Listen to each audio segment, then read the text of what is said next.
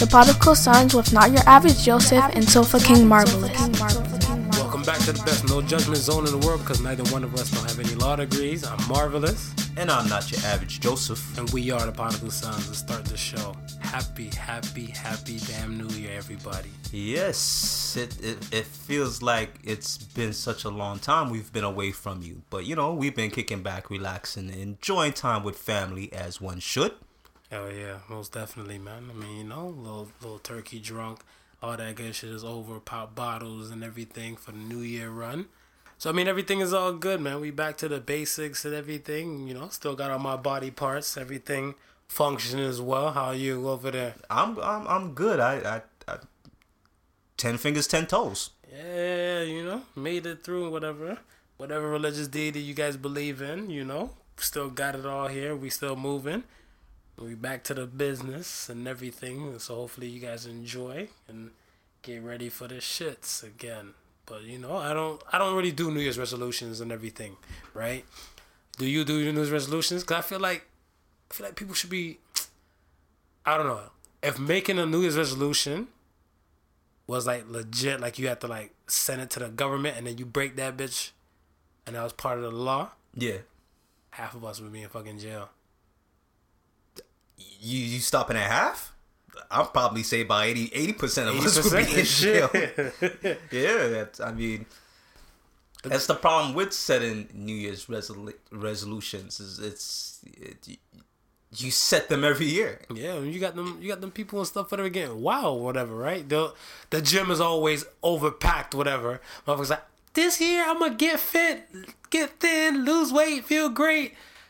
That gym membership, that bitch be like $400. Yeah. They catch you for the year, but you know, come like Valentine's Day, whatever, they ain't going nowhere. That bitch is vacant. But they been said something like within the first 6 months, all right, majority of the people who make that New Year's resolution of joining the gym and becoming fit, probably about maybe 30% is left. Shit, I seen some shit on World Star. They said something about like I think you fuck around, go through no chips, no snacks, no nothing, whatever for 30 days. I'm like, negative. Yeah. That just miss me with that bullshit. But I don't know. A lot of people and stuff, but they feel different and then they try to do it. If they do it, salute to all that hold the New Year's resolutions intact. I haven't done New Year's resolution in like eons and stuff, whatever. I just looked at it and stuff as that my last New Year's resolution was that I want to meet 10 new people, just like 2015. Right. 10 new people and stuff that I don't know, have a conversation and stuff with them.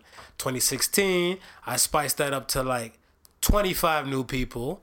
And in 2017 and stuff, I did 50. And I actually met and talked to, conversed with 50 new people by May. By May, that 50 new people that you had no clue, anything whoever about. The hell and stuff. I changed my demeanor and stuff, whatever, because I want to say, like, I'm a young kid from the hood and stuff, whatever. So I want to say my persona was kind of like, I want to standoffish.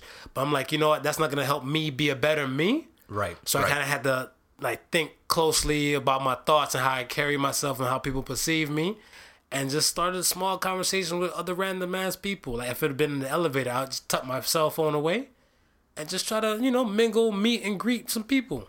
Just kind of kick it. It's keeping on a personal level. And yeah, like some regular basic shit, whatever, right? Because, I mean, some people go too wild with it, though.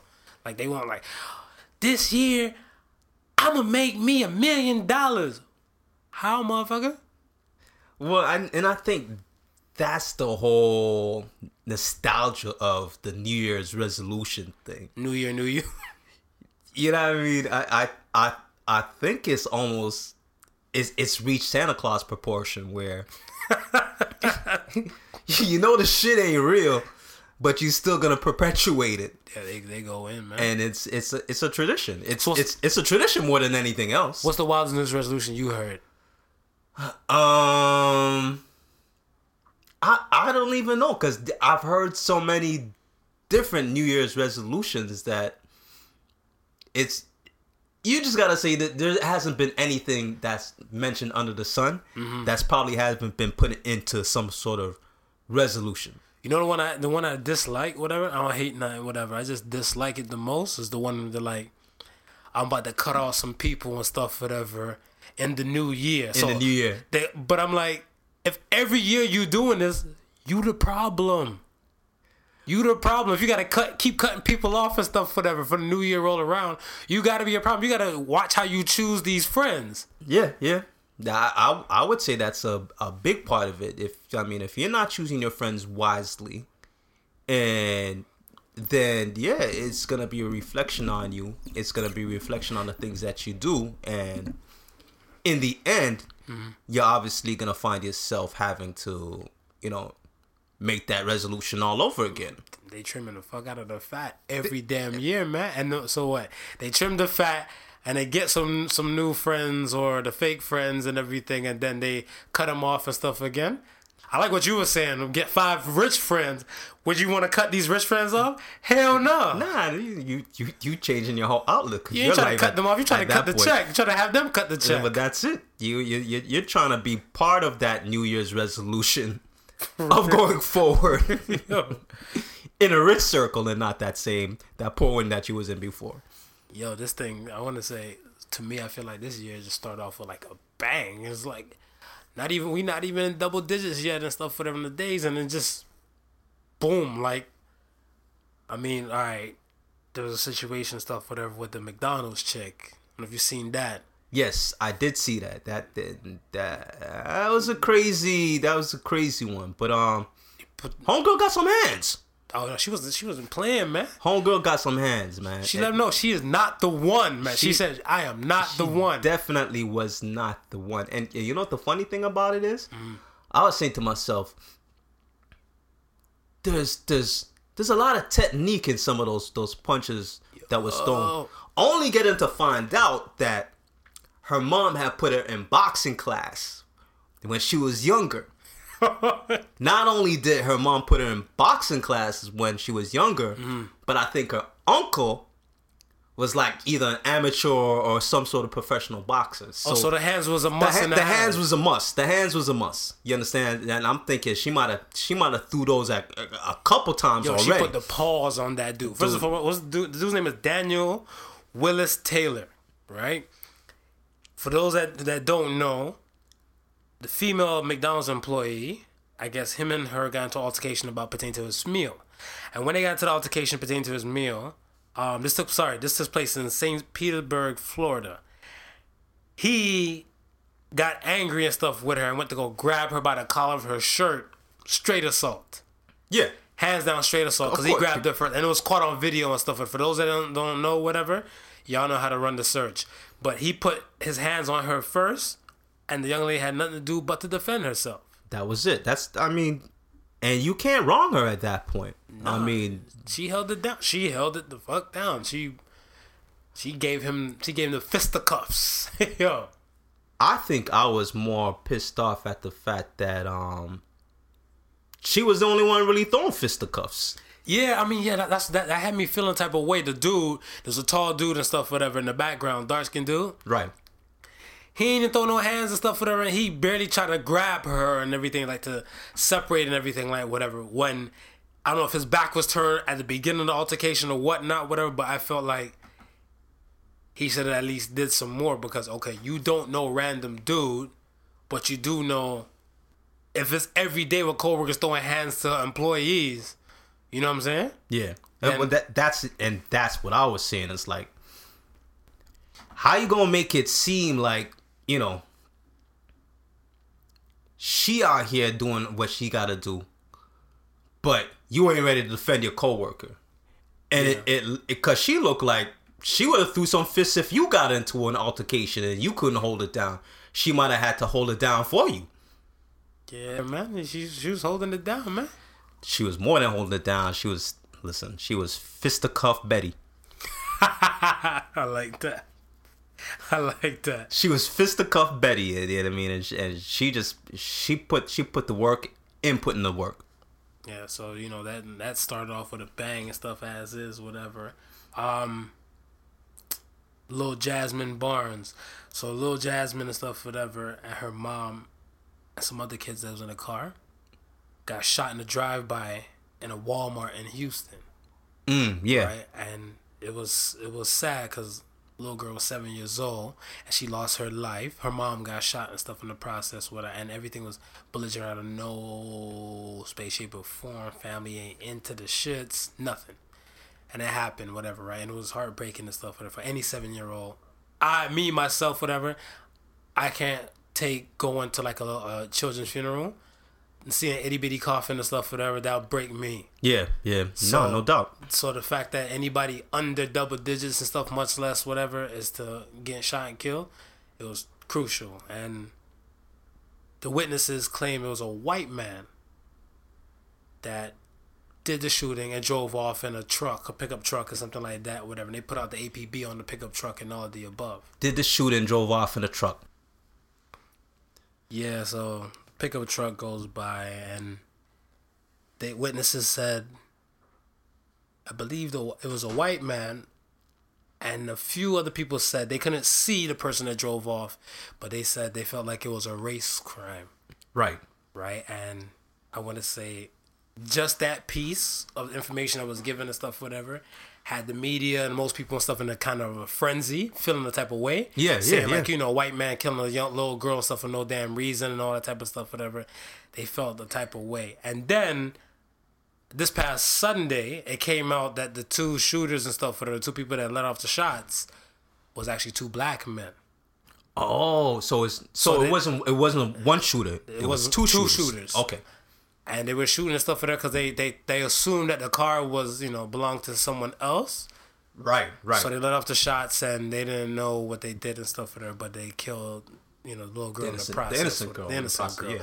Right? So my thing and stuff is that because so many people were enraged at the moment and stuff, whatever, from once they heard white man killing little girl, I feel like they went back to not a Trayvon Martin moment, whatever, but like a race waiting type of thing, whatever. Like, I call them race waiters and stuff. I heard Charlamagne say the term and stuff once too, but I call it race waiting and stuff, whatever, where that people just waiting. They're waiting for something. To say like, yo, it's the white man. Like, for example, one of my boys and stuff, whatever, this motherfucker ain't pay his own damn phone bill. Yeah. And he didn't pay his phone bill and stuff, whatever. And then when his phone got cut, and then he called me and stuff from another line, I'm like, what number is this, whatever? He's like, oh, I'm using my mom's phone.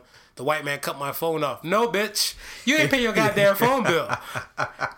It ain't the white man cut your phone off. You didn't pay your damn phone bill. Listen. No. The white man cut his phone off. He did cut his phone off. Okay. But it was for specific reasons. Because he didn't pay his damn bill. That's right. So that's what I'm saying. So like when I'm like, nah, man. I feel like those type of people and stuff just waiting to say like, yo, this is racist, whatever, right? Listen, to that friend out there, if the black man opened a phone company and you ain't pay that bill, he cutting your phone off too. I'm gonna lop that shit off, man. Don't let me own that company. Cutting your phone off too. I'm gonna lop that off. You ain't get no friends and family discount if you ain't paying your damn bill. Nah, you get a credit at the end of the year. You better pay some. Pay up. We'll give you $12 at the end of the year, $1 for each month. Pay up. Yeah, man. So I mean, the race waiting thing, I feel a type of way and stuff whatever about it a lot because I feel like, my opinion, I feel like the world we live in and stuff, we should kind of more so come together. Like even like I spoke about the NAACP, it started off with I believe 8 or 10 members. Yeah.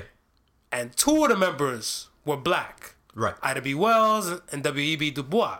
Right. They were the only black people and stuff on it. The rest was all Caucasian. Right. So I feel like the National Association for Colored People, American Association for Colored People and stuff, whatever, if that is for, for people and stuff, whatever, of, the minority and everything, and they came together with predominantly Caucasian people and stuff, whatever, meaning we can come together, we can do great shit.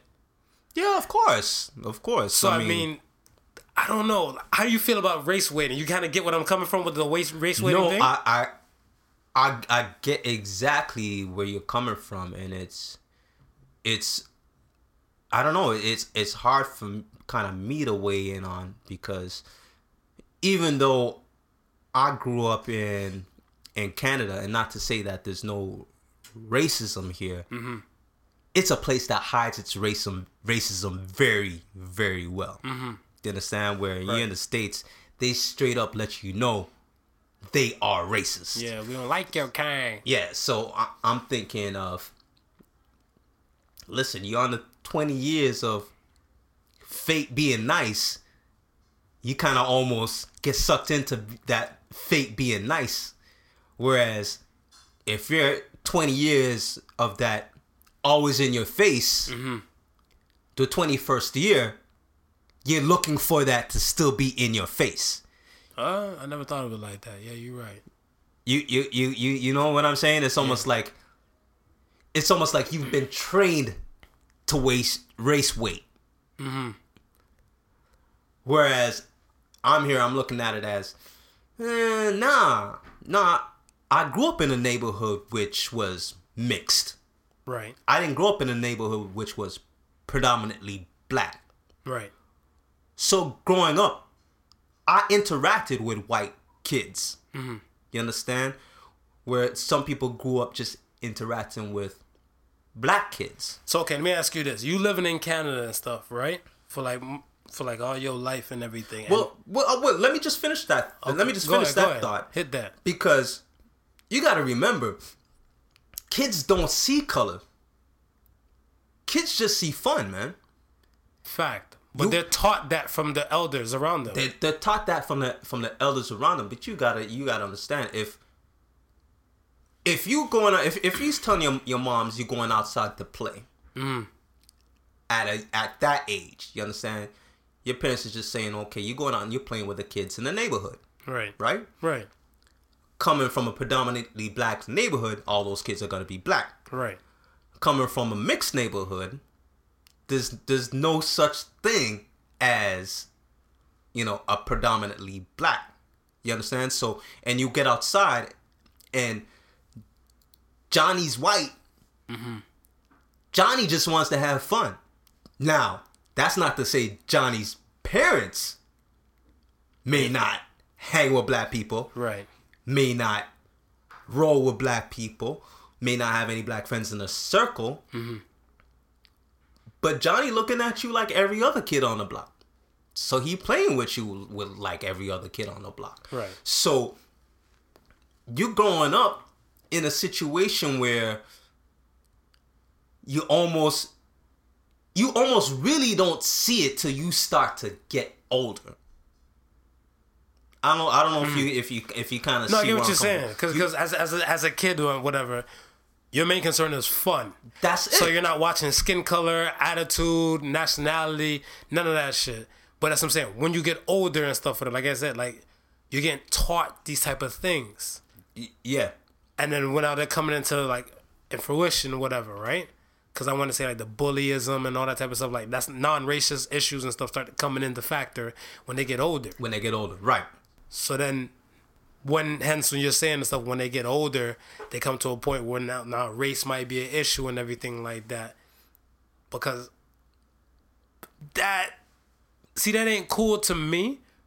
But the fact that people will sit there, like black people, I know black people. Yeah. I know black people and stuff, whatever. It's kind of like, say if like a white man might cut them off and stuff in traffic, they'd be like, he seen when I was coming.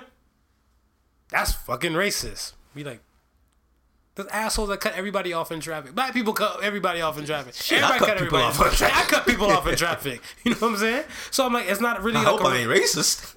No, I want that, whatever. Cause I'm about to say I might need a new bumper sticker or some shit. But I mean, it comes to the territory and stuff that people just looking to throw out the R word and stuff, whatever. Racist. That fast, because they're just waiting and stuff, whatever. And I'm like, yo, I don't feel like that's cool. My opinion. So I mean, it's the same thing and stuff, whatever. Like I said, with this little Jasmine situation, rest her soul, it just came out of nowhere and stuff, whatever. Like, witnesses said they saw a white dude drive off in a truck. But and see, and this is what I'm trying to fathom. You understand? Because you're looking at it as eyewitness account. Right. Right? So you're thinking somebody really did see a white man driving off in a truck. They had a photo too. They took a snapshot. It could have been a scared ass Caucasian hearing gunshots going off, and he just fled and seen. But exactly, right? Because unless you're actually watching the streets, which nobody on the streets is really watching the streets, watching cars go by. I mean, sometimes you might do it as a hobby, just watching the cars go by and say, oh, oh, that's gonna be my car. That's you know, yeah. You know what I mean, some kid shit. But you're not watching every car that goes by. So you hear gunshots. That's what alerts you to something. Mm-hmm. But it's always gonna alert you to it after the fact. You understand? Mm-hmm. So bang, bang, bang, bang. You turn around. You see people fleeing the scene. Any one of those people could be a shooter. Fact. Any one of those people could be a shooter, right? The fact that it's a little black girl now. Also the fact that it's a case of a mistaken identity. Because now it's a situation of, well, nobody had no business shooting at this car. Right. So what could be the motive? So the first thing now people are gonna think of, well, it's a vehicle carrying black passengers. It must be racist. Yeah, I guess. Because clearly they're not criminals in the car. No, they're all kids. Kids and a mother. You understand? Yeah. So it's not like it's a criminal element where we're looking at, okay, nah, it was a drive-by shooting. It's gang related. Mm-hmm. They've already removed that element out.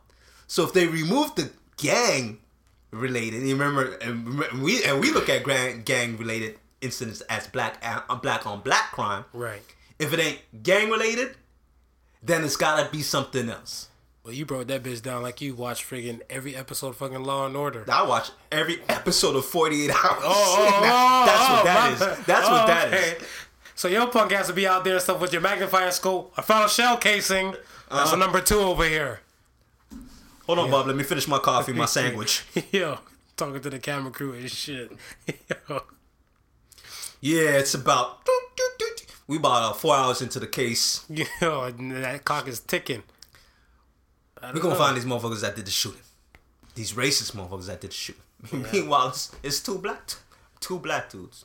God damn. I don't know, man. More of that whole situation and stuff, whatever, is that... I don't know who said that, but in any case and stuff, whatever... Like, if you don't see nothing, you don't see nothing. If you thought you had some shit misconstrued and stuff, whatever, you give your statement to the police and let that be that, whatever. Because those photos of the truck itself will never, ever, ever, ever touch the internet. If it was police information, right? Right. So let me ask you this: how is it that they found out that it was 2 black dudes? With due diligence of police work and stuff, whatever, because they were saying that the location, I think gun casings and stuff, whatever, you know how that goes with the ballistics and stuff with the gun. Right. So I guess when when one guy got scooped, obviously they're gonna do ballistics and stuff, whatever, through the gun and stuff, whatever, in the shell that they removed from the little girl and the mother, and it matched one of the guns. So I guess, sink or swim and stuff, whatever. He brought his boy down, or he confessed that he was with his boy, and the situation and stuff took place. You know how that goes, Mr. 48 Hours over there. Mm-hmm. So, I mean, that's when they came down and stuff, whatever. When the hammer came down and stuff on them, right? And like, I'm glad these dudes and stuff are brought to justice and all the above. To the people stuff that might say free dudes and everything and stuff, that's all on y'all, because that was just some fuck shit to me. But little girl lost her life. Mother has to bury her child first thing of the damn 2019. Yeah, that's great. That's the crazy thing about it when you really, really dig deep and look at it. It's like 2019. Yeah. We here, but this little girl ain't. Yeah. I look at it and stuff like, maybe because I'm a parent and everything, but I look at it like, this girl can't, she won't be able to put on like makeup later, go to prom, do some shit that, like average girls and stuff, whatever, like, know they're going to be monikers in their life. Right.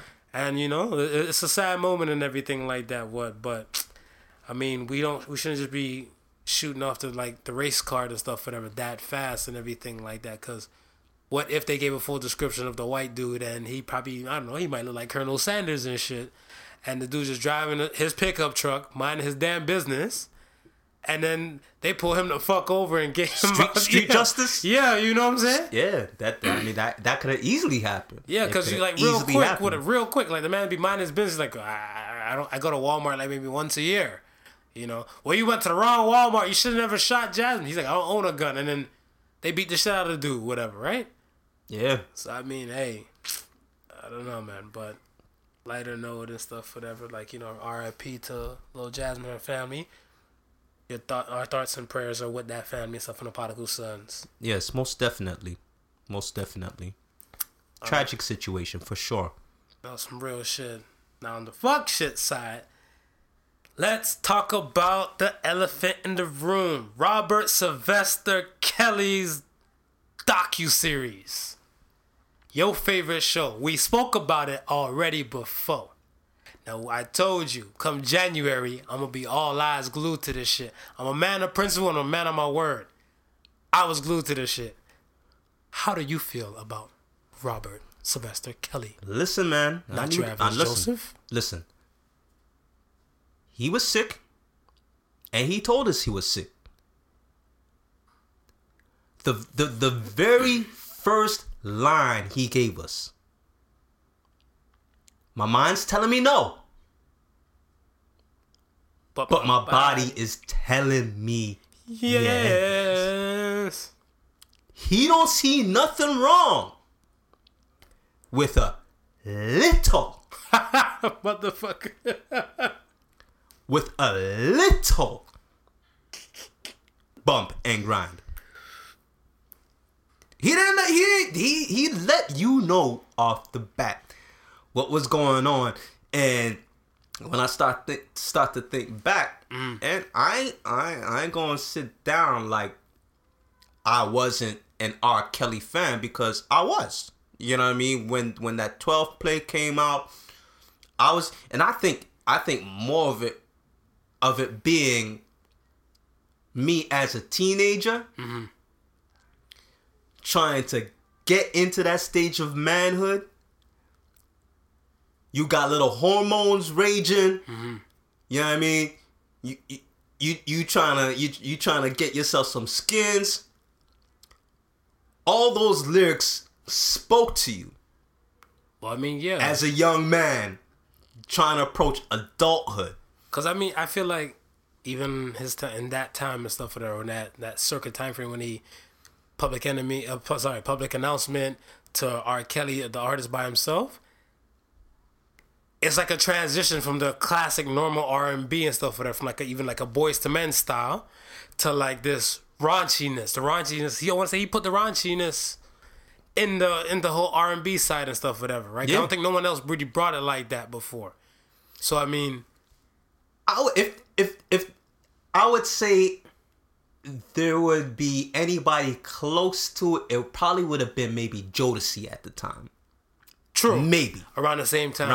Yeah. But, I mean, he pretty much led the pack with that. He led the pack. Because then after that, they came out with Fiendin' and stuff years later, way after Bumpin' Grind, after 12 Play. Yeah. Because, they had The Lady, Forever My Lady, and like Stay. It was kind of like a nice little subtle vibe and stuff, whatever, right? But the raunchiness, Kells brought that heavy. He gave you 12 Play. I look at it like this. To sum it up before we get into the shits and stuff of it, whatever, little breakdown side.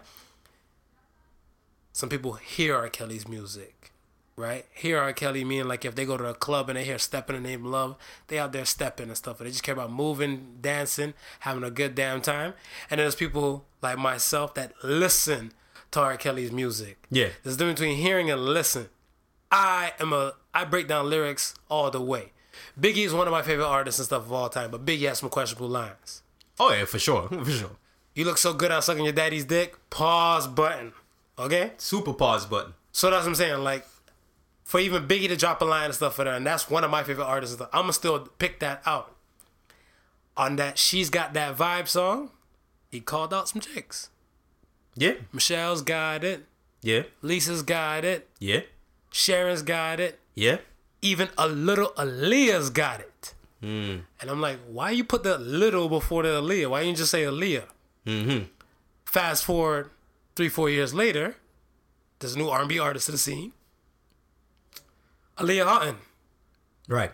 She comes out with a song written by Robert Sylvester Kelly, I gotta say Sylvester. I like the fucking middle name. I don't know. You like Sylvester? I like it because with the R. Kelly, it was a mystery and stuff for that before. But the Robert Sylvester Kelly, man, you gotta give him a 3-piece name, man. Sylvester just makes him sound more like a sleazebag when you throw that Sylvester in there. Because he's kind of sly with it, you know? Yeah.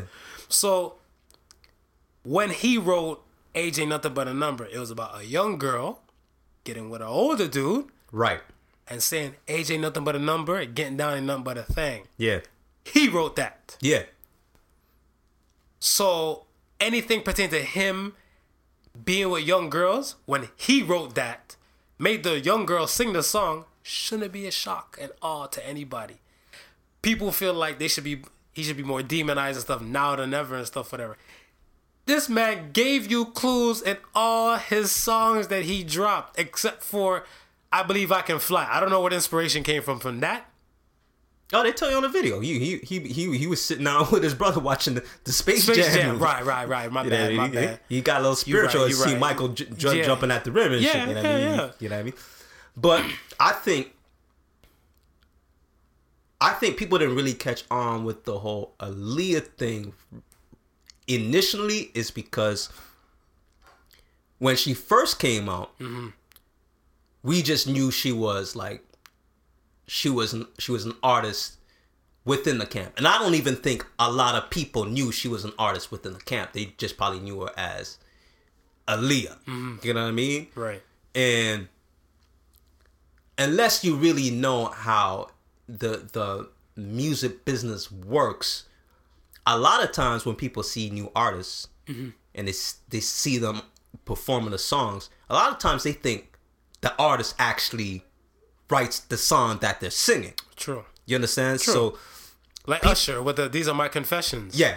They thought like, oh my gosh, Usher cheated on Chili. You're like, no, JD wrote the song. Yeah, you know what I mean? So it's a situation where you think, oh, this is the artist 100% thoughts, emotions, giving it to you raw.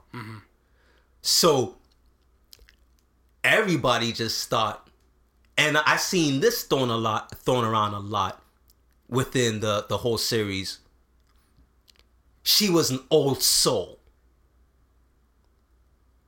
And I'm thinking, well, where do you get the fact that she was an old soul, right? Because right at the beginning of the very first one that they were talking, and they were saying, you know what I mean, the one girl who was talking, she was saying, yo, she was fresh out of the water. She was wearing tight clothes. She had no style, no this, no that, no swag, no nothing. You're old soul. You got swag right off the bat. Ain't nobody got to teach you that. Right. Right? Right. So what are you basing the fact that she's an old soul from? You understand? Well, a lot of them were based on the fact that the lyrics she was singing was so mature. Right. But guess what? The lyrics she was singing, she wasn't writing. Right. You understand? So that kind of eliminates that whole old soul theory, unless you got something else to base that off of. You see what I'm saying? Yeah. So when she pops up on the scene now, and remember, again, she popping up on the scene, ain't nobody really knowing who's writing the lyrics. They thinking she's writing the lyrics. Then you thinking she's writing lyrics, she's writing those type of lyrics, then she got to be an old soul. Right? Okay. So you're not even associating Dirtbag Kelly yet to this Aaliyah vibe that's coming up. Yeah. It's now getting to start to see after that, you know what I mean? After that single drops now, everybody starts investigating, yo, who's this Aaliyah chick? Oh, she's coming from that R. Kelly camp. Right. Oh, this is R. Kelly's protege. Then it's the movements that's going on between him and her. That's you kind of making you saying, well, I know what a protege is, but this kind of seemed like it could be more than just a little bit of a protege. Right. But he already gave you clues in the music. He gave you clues. He gave you clues. He gave you clues in the music. But that's what I'm saying. Nobody was making because they were hearing the song, but they were never listening to it. They weren't listening. So that's what I'm saying. Like this whole docuseries and stuff to me, I want to say, like I said, 85% is I already knew. Yeah. I already knew. The 15% of stuff came from like, okay, makes sense. So this is that person. This is that person and stuff, whatever, right? Because it just kind of chimed in and stuff for like to the media. Media knew her and R. Kelly got married, right? Whatever, right? Even the old Aaliyah movie and stuff that came out before, whatever, about her and everything dying. That Lifetime flick and stuff, whatever. That was Lifetime too. Everybody knew that her and R. Kelly got married and stuff like that, whatever. Oh right? Yeah, the $100 though. But the $100 though, like Kels has been, sandbagging people though. $100 you paid the family.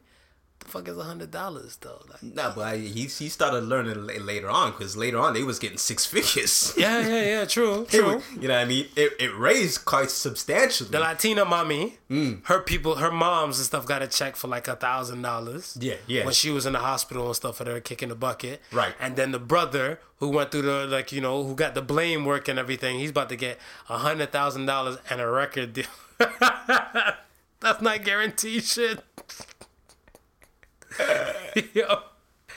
Yo, salute the Kels. The reason why I say salute the Kels is because here's my thing. Black people kill Malcolm X. Black people kill Malcolm X. Yeah. Malcolm X was a black person doing shit for black people. Right. The whole infamous get your hands out of my pockets, get your hands out of my jeans, and then bomb, they shot Malcolm X, got him the fuck out of there. People were speculating stuff. CIA had their hand into it. They paid off black people, but the black man still took the money and said he about to squeeze the trigger and kill Malcolm X. Right? Yeah. Black people got him the fuck up out of here. Chris Brown put his hands on one black woman. Yeah. Chris Brown seen jail time. Yeah. And he seen community service time. Yeah, for sure. And to this day, even after that, he still ridiculed and stuff and looked at it like as a monster up from that one woman. There was so many goddamn women on this documentary. And R. Kelly is still has yet to set foot in the jail. Shout out to the lawyer. If anybody can DM Kels and get that lawyer's number with it, I need that in my life. I need that lawyer's info. But I don't even know if we could even shout out the lawyers because the lawyers thought he was gonna go to jail. For the piss tape. Yeah, they you know what I mean? They thought he was.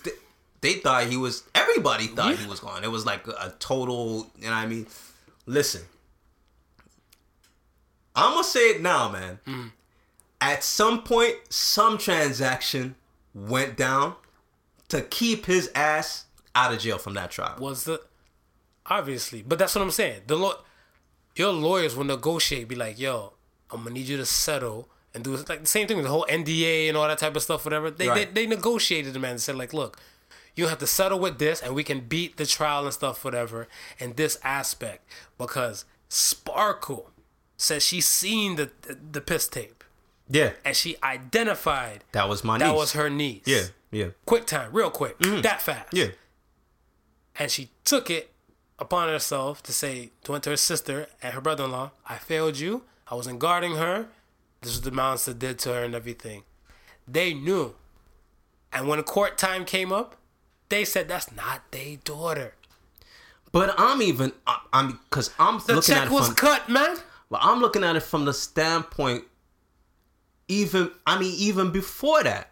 Because when Sparkle made it known that it was her niece, right?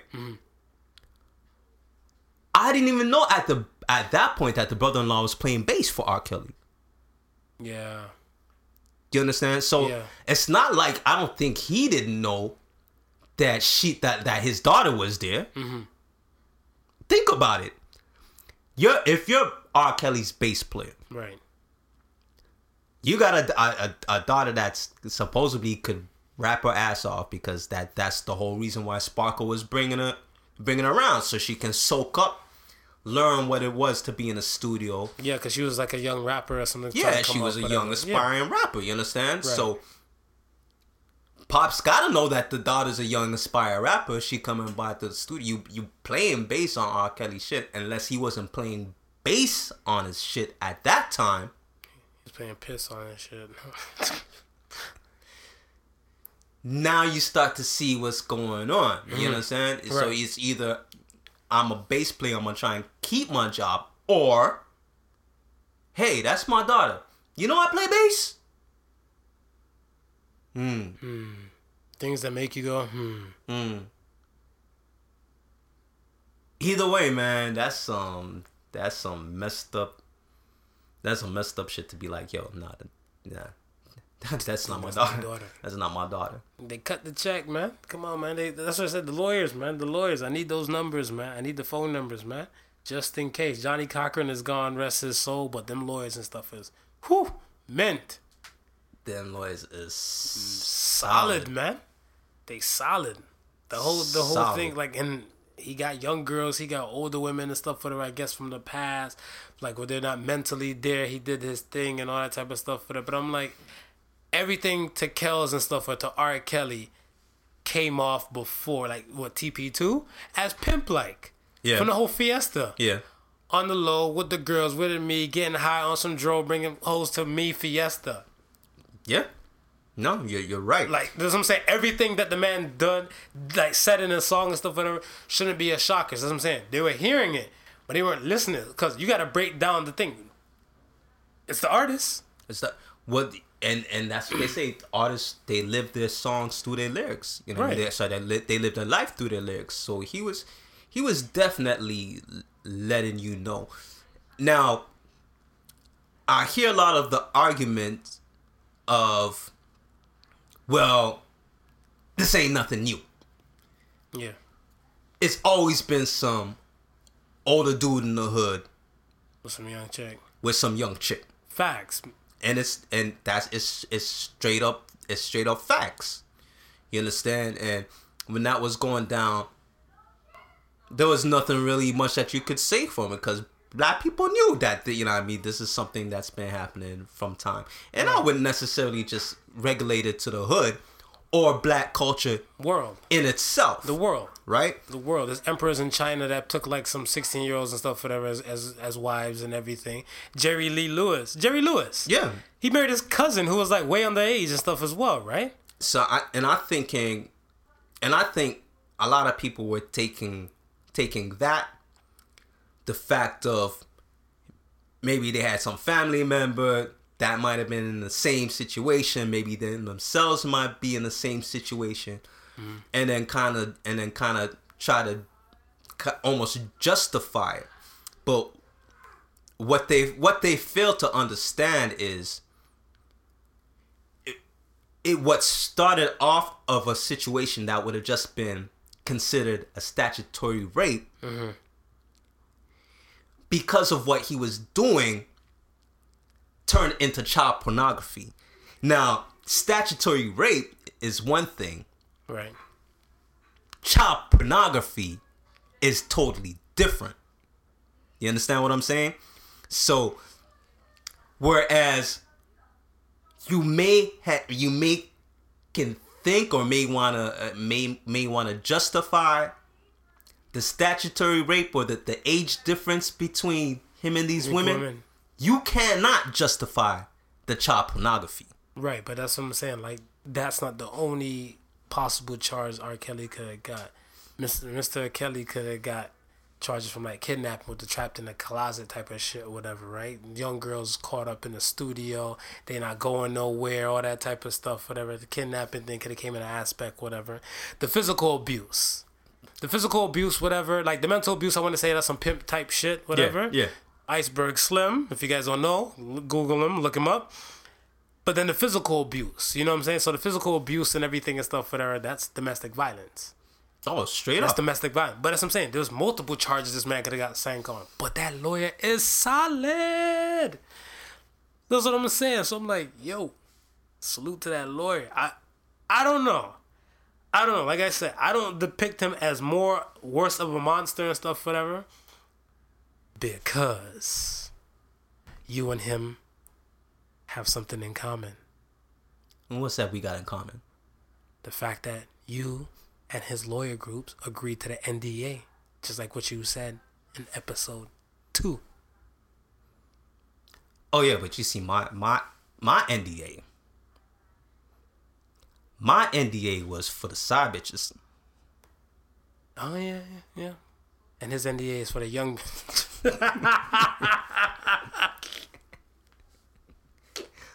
Listen. Yo. So wait. They can write a junior NDA. He can write a junior NDA. He had an remember, the NDA people, specifically tailored for his actions. Hope it was waterproof too, because the piss might leak on that bitch. Laminate that shit, let the pee roll off it, man. Yo. Oh man, but you know what? It's funny because I had written them off like years ago. You had to, man. You had to. I didn't really. I don't play his music.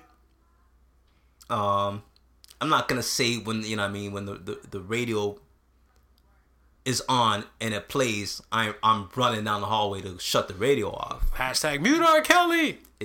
It plays, you know what I mean, but I'm not requesting it. I'm not physically listening for it or trying to get it played or anything like that. I agree. So, I agree. I mean, with that being said, I already had written them off years ago without all this new information coming to light. Well, because I felt the same way too, because I felt like, you don't know if feeling on your booty was pertaining to a grown-ass woman or a young girl. Like, you don't know most of these songs and stuff for this. So that's the reason why, like, I'm like, I'm going to just stay in my lane. Because even at my 8th grade graduation and stuff, whatever, we sang I Believe I Can Fly. Everybody sang I Believe We Can Fly. Right. So that's what I'm saying. Like, I heard it, like, in a few church things. Even the documentary had that and stuff, too. We sung it at our school and stuff, whatever.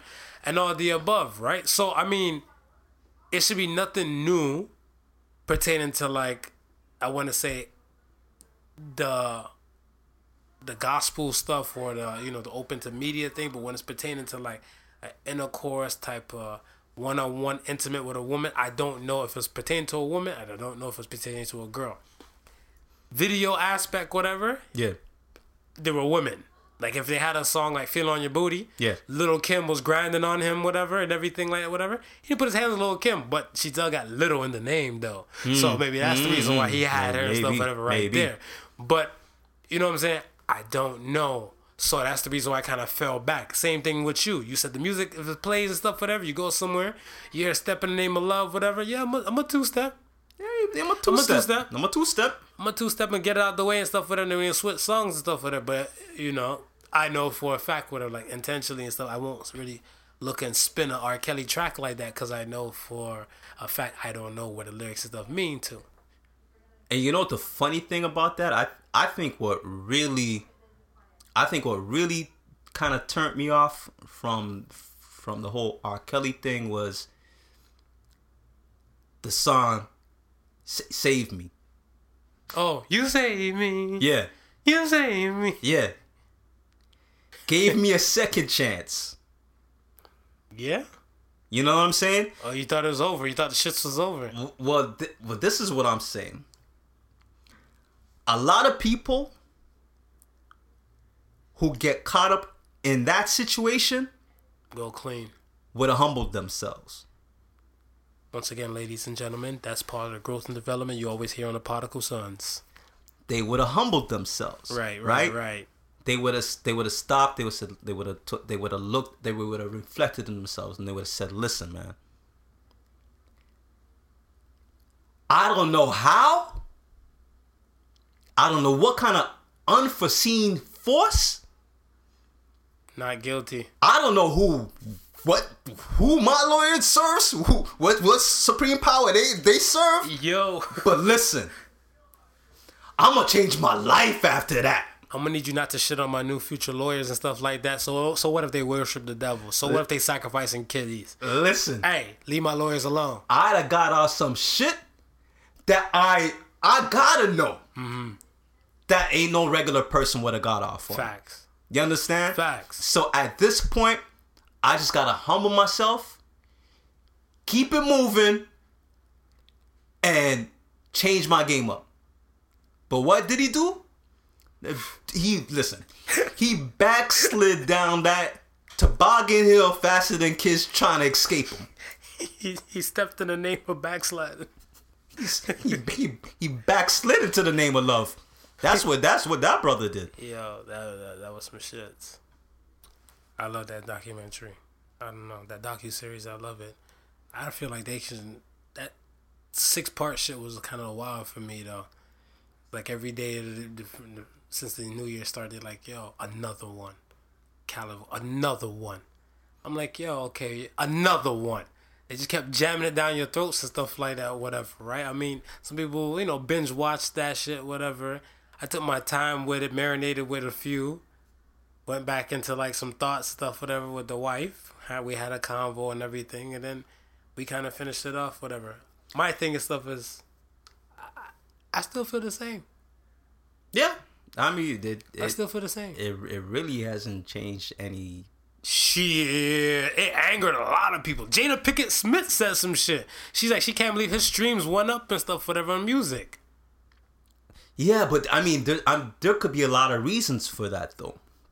You understand? I mean, I think one thing that we talked about was nostalgia. Yeah. Right? Because, I mean, what's his name was saying inside the documentary, the singer. John Legend? Yeah. These were soundtracks for life. You know what I mean? Yeah. People got married to some of these songs. People had their first kiss, first slow dance. So a lot of these songs evoked memorable moments. Right. You understand? So people are like, oh shit, I forgot that song. We go get a quick listen. But I think a lot of it was people actually going back to the songs to go dissect and go dissect. Now listen, and they went from hearing to now. Now actually listen to. Yeah. Oh, you know what? He did say this. Oh, you know what? Oh, yeah. Now that I think back and listen to the song now, Well, that's what I was having this conversation stuff, whatever. Like, not to R. Kelly, but it was to someone else. I was telling him, like, when I was younger, Eminem and stuff, whatever, was like a legit rap god to me. Right. Whatever, right? Yeah. Eminem lyrically was a real good dude and stuff like that, whatever. But as you get older and stuff, whatever, when now your state of mind and stuff is now more mature and to able to deal with some things and stuff that you couldn't deal with and stuff when you were younger. Yeah. Now you're looking back and you're looking at like, I feel like Eminem's an angry dude. Oh, for sure. He's an angry ass dude and stuff, whatever. Like, like from going at his mom and stuff, whatever, to like even now, you got all this money and this time and stuff, you still gonna get right and stuff, becoming a calmer dude.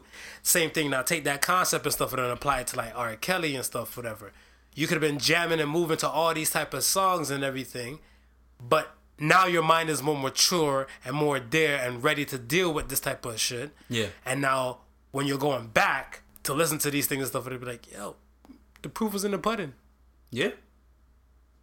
The proof was in the pudding and stuff from all, from way back when. And I think that Eminem is a good example because, I mean, when I first heard Eminem, it was more of, you were looking at it as, oh, this dude has lyrical skill. Look how he's just taking these words and he's just flipping them and putting them together and making stories out of it. Yeah, the guilty conscience, right? The guilty conscience. But I mean, even with the very first track, Slim Shady. Yeah. You know what I mean? You're like, oh, this dude is just flipping words. He's ill. But then you go back and you listen to Slim Shady. It's like, dude ain't saying nothing but foolishness. It's some bag of bullshit, man. Yeah, you rhyming a bag of bullshit. You understand? Yeah. It's like, still clever how you doing it, but it's a bag of bullshit that you rhyming, right? Yeah. So it's definitely right. You get older, you get more mature. You hear things differently. And, it's just one of those things, man. I used to watch Married with Children when I was younger, whatever. I used to watch Married with Children and stuff. I think it was pumping in like 92, 93-ish and stuff, whatever. Right. I was like fucking 8 years old and stuff, whatever. Some of the jokes stuff I kind of got, whatever, right? But most of them stuff went over my head because my mind wasn't mature enough to deal with that shit, whatever, right? Because I used to look at it and stuff, I'm like, fucking man working in a shoe store and his wife always wants sex. As a grown-ass man, You would love your wife to always want to have sex with you and stuff, whatever. Yeah. Now you're looking like, yo, on Clockwork, she won and everything. Like, where she's still riding with you. You got you a full-time job, whatever. You know. So I'm looking at them like, you're more mature to deal with these concepts and these ideas and stuff. It's still there. It's still there. But now when you're taking in these things stuff with a mature state of mind, it's a different dance. Listen, man. I can remember as a little kid, right? Mm-hmm. My dad was, and I think that's, I've always been into music because I grew up with a family that just loved music. Mm-hmm. And my parents would throw basement parties, and stuff like that. And my brother would DJ and stuff like that. And one of the songs that I could distinctively remember, me as a little kid liking and dancing to, was a Sister Sledge song. I believe it was Sister Sledge. Okay. I might be wrong. We'll have to Google it after the fact, and if it is, we'll come back and correct it on the next show. But the lyrics of the song was, push, push in the bush. Push, push in the bush. You know I like to get down. And as a little kid, I was just steadily singing, push, push in the bush. Push, push in the bush. Because it sounded funky. Yeah. It rhymed. Yeah. It wasn't until I became a man that I understood what really push, push in the bush. Women back then didn't shave their vaginas. Really meant. You know what I mean? So it's just one of those things. As you say, you grow up, you gain a more understanding. Yeah. Then you know what's going on. Yeah. So that's it, man. I mean, yo, to close, to the folks that hasn't seen the R. Kelly docu-series, whatever, take a gander, take a watch. If you don't want to believe the hype and everything like that, and you know this man is a monster regardless to the fact how you feel, no one can tell you how to feel. You do your thing. Protect your children. Yeah. Keep them close. I would say, even for the mere fact, if you got children, whether it be boys or girls, it's a good insight into the world of a predator, because a lot of us really don't see that side and see how we always look at these women how they so stupid, this that, how they let them happen to them, you know what I mean? But until you really understand how these women are broken, or not even women, and the most times these adolescents are broken down to the point where they don't really know anything else or start to believe in these things. It kind of shows you that you got to really be on your P's and Q's, Y's and Z's, man, and teach your kids how to look out for these things and how to avoid these things, because it's very easy. It's very easy for them to be caught up. The things. It's very easy for them to caught up. Listen, man, I had a bitch. I had no business watching the thing, other than knowing that it's a topic we're gonna discuss it on the show, and I gotta get myself up to speed to it. But as soon as I finished watching the series, the 6 episodes, the next day I told my daughter, listen, you need to watch this. You need to see these things for yourself. Which is good. You understand? Which is good. Yeah. I respect that. Real talk, I respect that. I said, listen, certain things I can tell you, certain things I can hope you may understand, but listen to these girls' stories. Right, because at least if they have some kind of theory, then if they're put in a situation and stuff, whatever, they have a basis on how to get the fuck up out of it. The basis, and fair. They can see, she can see certain things. Absolutely. Hey, this is a pattern. Hey, this is a pattern that so-and-so may have been going through. You know what I mean? Start recognizing these things before they come hand, because, listen, a lot of times, when our children leave our sight, we don't know what's happening out there. So we gotta arm them with as much information we possibly can. Yeah, you understand? So that's what I felt about it. So yeah, man, we'll leave that and stuff on the note with Kels. Once again, folks, please find that lawyer's info for me. Send it to at Sofa King Marvelous on the gram, please and thank you. Yeah, because we still gotta make our NDA, man, and he knows what the fuck we looking for. Yeah. He knows what the fuck we looking for anyway. So we just about to seal the deal and stuff on that. What else? Shit, we got Kanye bullying Drake, man. Yo, he can't leave Drake alone. I'm not I want to say this. Drake musically, I'm okay Drake fan. Yeah. Right? I'm okay Drake fan and stuff, whatever, and all the above, whatever. But even if you separate the music aspect and stuff, whatever, bullying is bullying, flat the fuck out. Like Kanye is on his shits. He is bullying the dude, man. The man has. I'm glad the man's not saying anything and stuff, whatever. Right. Because you can't cater and pander to the nonsense and stuff, whatever. But this is bullying. Like, yo, leave the man alone. The man's not even thinking about. He probably not until people bring it to his attention. Because we live in social media time. Of course, right? Yeah. And somebody might see Drake, I love you. How come you ain't saying nothing to Kanye West? One of those moments. He out there dragging your name under the dirt. And I feel like, yo, like over 50 tweets within the past few months, man. Like, to one man? Listen, man. I think he really believes that Drake and his wife has something. Yeah, then listen, I believe that. I believe he's not getting any straight answers from his wife. So, he trying to best as he possibly knows how try and force some answers out of somebody. I'm thinking he hoping Drake gonna crack and say, listen, man, she is Kiki. She the Kiki that everybody's saying is Kiki. But that's a conversation between you and your wife, or him and his wife. Mega Man and his wife should be having that. But I just told you, he probably had that conversation. And she was vague with it. So that's what I'm saying. I feel like if you question any kind of relationship you're in, whatever, it's not a relationship. No, it's not. So if you feel that your wife and stuff, whatever, still getting man some business and everything, and she told you no, whatever, maybe she might not be the wife for you. Yeah, she might be the mother of your kids. You gotta keep her respectful, but maybe your sanity and stuff is way more important than all that. If not, sit down, have some juice, and shut the fuck up. But I think deep down he knows. I think deep down he's hearing no, but he don't believe that answer. And here's why I say that. Okay. Because her road to fame ain't an innocent one. Ray J, man. She got into business hoeing.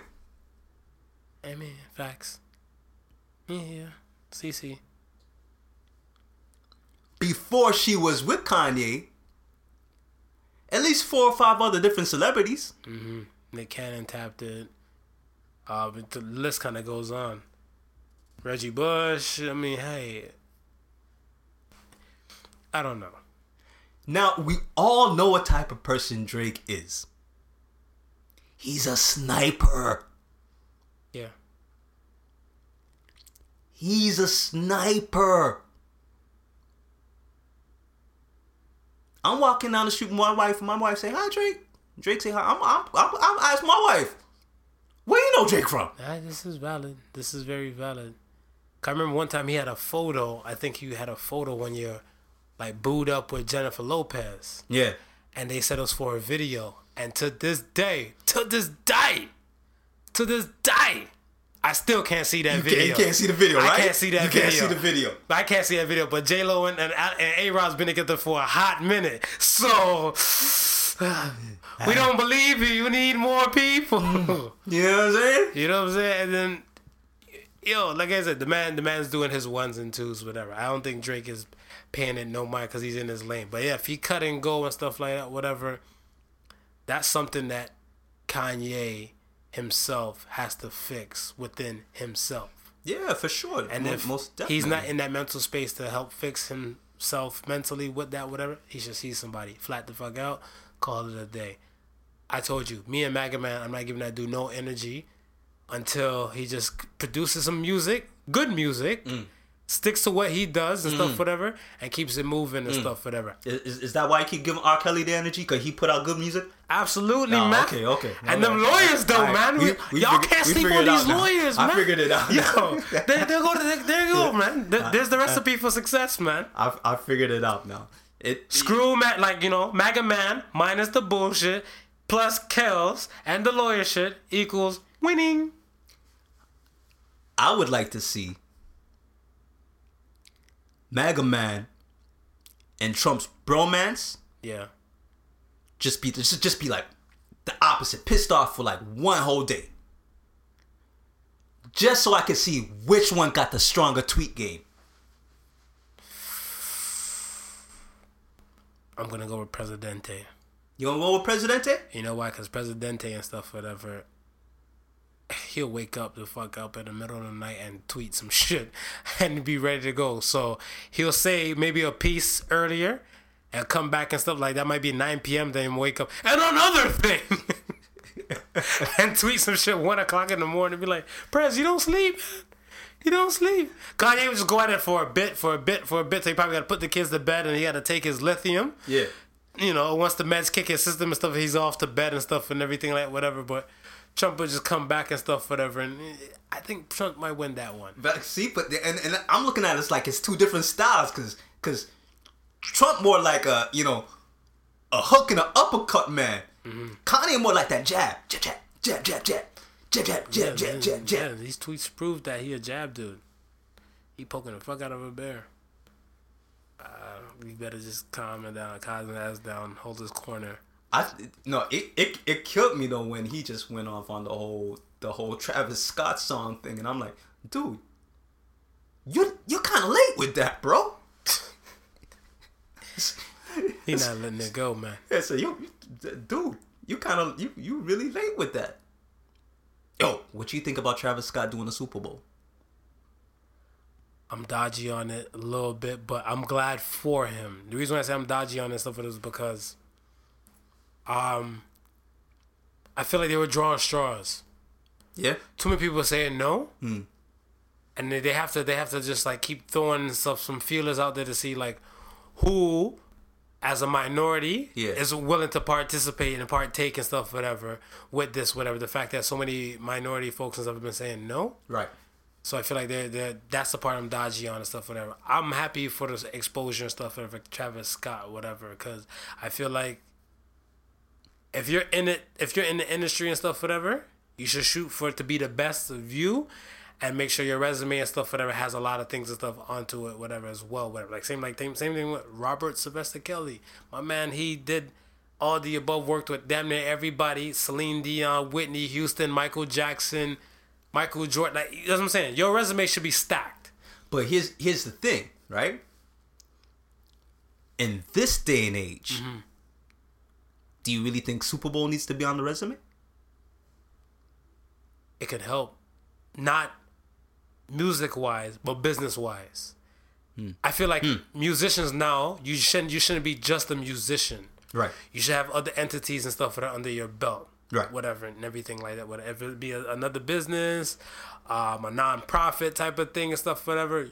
I think the musician level should be just your stepping stone and your platform to get your foot in the door, and the rest of what you do with it and stuff is all onto your hustle and your know-how and all the above. Yeah. So that's why I feel like on a music level, no. On a business level, you're there. You're there. Because who the hell don't? Some people who don't even watch football watch Super Bowl and stuff for halftime show. Yeah, that's true. And commercials. That's true. So that's what I'm saying. So the fact that these people and stuff for the NFL took it upon themselves to say like, yo, you know what? We're gonna have you rock for even like a 5-minute segment and everything and stuff, whatever. You're a business person and stuff. You're looking like, who the hell's this Travis Scott dude? Somebody Google him. You're like, yo, you know what? He's Kylie Jenner's, man and everything like that, whatever. Yeah. Okay. Yeah. So he can work with the Kardashians. They have a pop name and stuff, whatever. We'll see if we can wean him into a commercial somewhere. Wean him into a business and stuff like that, whatever. So I'm saying your resume will grow. That's how I look at it from a business standpoint and stuff, whatever. But like I said, teachers on how you feel. Because I look at it as when okay, I would say maybe 10 years back, for you to be on the Super Bowl, you're using that platform to expose yourself to a wider audience. Right. Right? A lot of times, an audience that you wouldn't necessarily reach within your demographic or through your record label's means. Right. Right? But the dynamic of the industry has changed so much through the advent of internet and social media that a lot of these people are stars, and they're stars to people who don't even know what the Super Bowl is. Facts. That's valid. So now we're looking at a point where it's actually the Super Bowl who are trying to grab the bandwagon, new to jump in, people trying to grab more attention because they've been losing revenue, right? As far as the take a knee, people watching, people attending, people buying this, that, and the third.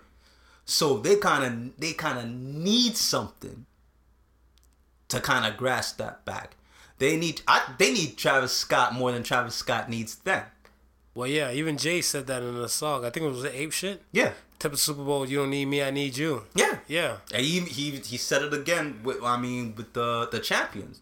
Yeah. You know what I mean? His verse there with the whole Super Bowl came calling. He said, hell no. Yeah. I don't need you. Y'all need me. Yeah. But, it's at the point where Super Bowl need anything urban they can grab. Well, yeah, because, I mean, like, you look at it, like, most of the players and stuff for their urban listeners and stuff, and much less, you're right, like, in today's time and stuff, whatever, even a kid and stuff way in the corner of, like, Seattle and stuff, who would be, like, home of grunge rock, they're still jamming to hip-hop and stuff, whatever, or to urban music and stuff as well. So, I mean, they'll know a Cardi B, they will know a Beyonce, they will know a Travis Scott, Drake, and whosoever and stuff, whatever, but, I mean... I understand what you're saying. Because who is the main performer? Is it John Mayer? Yeah. So okay, so right there we know John Mayer is not going to turn it down. Right. You understand? Because for him in his genre, he needs that exposure. Mm-hmm. You understand? Yeah. Travis Scott, to me, you don't really need it. He'll go from great to awesome. He'll go from great for awesome, but you know what? He might also lose a lot of weight on the way. He might lose that segment that would be like, yeah, bro, we don't fuck with the we don't mess with the NFL. Taking heat to the bullshit. Yeah, it's one of those things, man. It's one of those things. I have a confession and stuff, whatever, to make. I didn't want to buy into the whole Bird Box bullshit. But I bought into the Bird Box bullshit because... You got suckered? I got suckered. You got suckered? Stuff, whatever, right? Because I want to say... Let me just say this. Salute to Netflix. I'm going to say salute to Netflix and stuff, whatever, because Netflix, whatever, y'all fucking milking this game. My remote has a Netflix button on there, right? So once I tap it, dun. Listen, I don't think there's a single remote out now that don't have that damn Netflix okay, button. Well then salute to all the remotes and stuff out there with the Netflix button on there. I tap that thing. I want to say the main purpose is for my son to watch his little kid shows on there, right? Right. But as soon as you tap that button, they tell you what's popping in the Netflix world. Oh, yeah. And that Bird Box thing was just living there. Every other day, if I'm going to turn on Netflix and stuff, whatever, whether it be for the missus, whether it be for Lil Man, I don't even watch Netflix like that, whatever. It just depends. It just depends on what. Right. And when I hit that button, doom, Bird Box. Doom, Bird Box. I open up social media, whatever. Bird Box. Bird Box. I'm like, yo, you know what? Told the wife, I'm like, yo, do you watch this shit yet? She's like, no. I'm like, fuck it. we gonna make it a damn date night and stuff, whatever. We just gonna shut it down and stuff, whatever. Once little man go to sleep, this is us. Yeah. Took the bitch in. I'm not a fucking fan of the movie. I feel like I wasted some time and stuff on my life from it. Maybe because for a typical horror film, I need to see the monster, or I need to see the demon, or what was making people go cool for Cocoa Puffs. Like even the first Blair Witch Project. Yeah. They had the man in the corner, Josh Roy, and there was a hand that knocked over, and that was it. I was upset. I'm like, I wasted an hour and 30 fucking minutes and stuff to see a fucking hairy ass hand knock over a camera. Oh man. And I didn't see nothing else. So I was upset. So when I couldn't see what this was with everything, I felt like it was just a tease. Yeah. I felt like it was just a tease. Here's the thing with me and that movie, because I think before even I got wind to the whole social media explosion, wifey had found it as one of the movies to watch. I mean, we got the TV set up in the bedroom before we go to sleep. We might catch a late night flick, and what you have it. So she was like, I was at work and she was like, oh, I found this thing called Bird Box. And I'm listening to the name Bird Box. She go, we watch when you get home. So was that Popeye's chicken? She goes, no. She said, if you want, I'll wait for you to get home, and we could watch it, or I'll just watch it with the kids. So I was like, it didn't sound like anything that I would be interested in. So I said, nah, go ahead, just you watch it. So I get home now, and they glued to the TV, and I'm like, okay.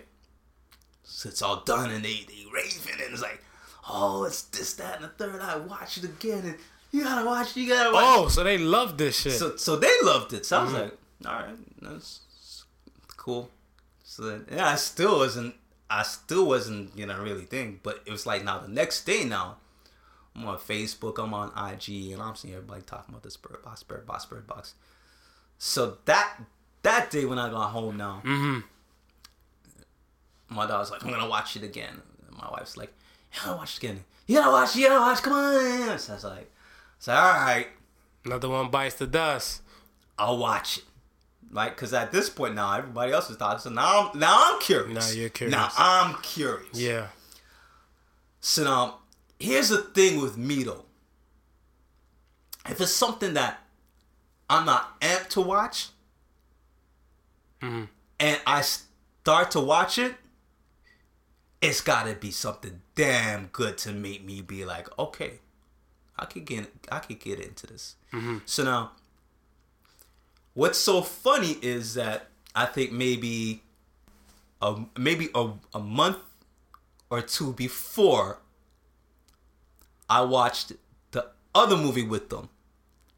The one where you can't see a word. Did you see that one on Netflix? I can't remember what that one is called. What, people die? Yeah. Oh no, that's so fucking awesome. You gotta give me that name, man. I for the life of me, I can't remember, but it's almost the same premise, almost that you can't say anything because they'll hear you, and if they hear you, they come and get you and snatch you. So everybody's just throwing up gang signs and then writing on post-it notes? Ain't nobody talking, right? So ain't nobody fucking in that world either, then. So hold on now. So I'm saying, well, all they did was take the premise from one movie and say, ain't nobody can speak, and throw the premise on another movie and say, anybody can see. Ain't nobody can see. So right away, I'm like, nah, this is some bullshit. And, what we gonna have next? Ain't nobody can hear? Yeah. So now, alright, I'm gonna give it a chance. Sandra Bullock's in it. She a good actor. Yeah, I mean, let me see what's going on. So, starts. And the way that it started, I'm into it now, right? Yeah. Because I kind of understand. I understand the premise, so I can see where it's coming from. But I just didn't know how everything just starts off. So it starts off like anything normal, right? And then you start to see the news clips of what's happening around this place. Flashbacks and all that shit. Yeah. So you're starting to get the gist of things. So I'm saying, hey, okay. I'm feeling the concept. This might not be too bad, right? Mm-hmm. So I got up to the point where they all kind of got into the house, mm-hmm. right? Mm-hmm. And they were all in that little safe haven of the house. I'm saying to myself, all right, this ain't bad. Let's see where it goes from here. Then, spoiler alert, I don't even know why I'm saying spoiler alert, because everybody probably damn watched Bird Box by now. If you ain't watched it, I'm going to spoil it for you. Spoiler alert! I'm going to spoil it for you. So when they ran out of food now, and they decided to themselves, they about to go driving. They gotta go get. They about to go get food. They gonna leave the house to go get food. Right. Knowing full well, you can't even watch this shit on the screen. Now here's the thing. This is why the movie was bullshit to me. Continue. Now here's the thing. You don't want to take the chance or risk of seeing. Not only that, of blindly going maybe a couple 100 feet to another house to see if there's food in the other house. Mm-hmm. But you want to drive, you want to paint all the windows black on a vehicle. Paint all the windows black on a vehicle. Well, dude, and hold on. And use the GPS. And the sensory around the car. And the sensors around the car. To get to the supermarket. That's miles away up. Right? Mm-hmm. Now. This is world-class disaster. Like I said, man. My whole thing is, there should have been a lot more bodies, a lot more obstructions in the middle of that road. Right. For that car to get to where it's going. Right. Right? Right. But they ended up, somehow miraculously, at the grocery mart. Right? God's plan. God's plan. Okay. They made it there. You know who the only smart person in that crew was? Who? The mean asshole. Because I wasn't going back. Simple. But that's what I'm saying. That whole rush of that movie and stuff, whatever, like, everything played off to me and just looked at him like, nah. So hold on. Theoretically, just no. Go ahead. So this is now. So it was a miracle that they got there. How the hell did they get back? Home. The home button on GPS. The home button on the GPS? Yeah. How the hell did they get in the garage? Yo, I guess when they're pulling up to the house, man, I don't know. Like, I don't know. Listen, man. Listen. When they got into the garage perfectly... That's your flick. When they got into the garage perfectly, I was like, hell no. I was like, hell no. They hit the side of the house. They drove right into the garage perfectly. Yep. I just closed my eyes at that point and say, I'm going to sleep. You bird box your damn self from there. You bird box your damn self. I just know, after watching the movie, I understood the memes. There were some fire memes. There was a dude, I guess, whatever. The girl's talking to him in a sexy voice, whatever, and everything. He got the blindfold on and stuff, whatever.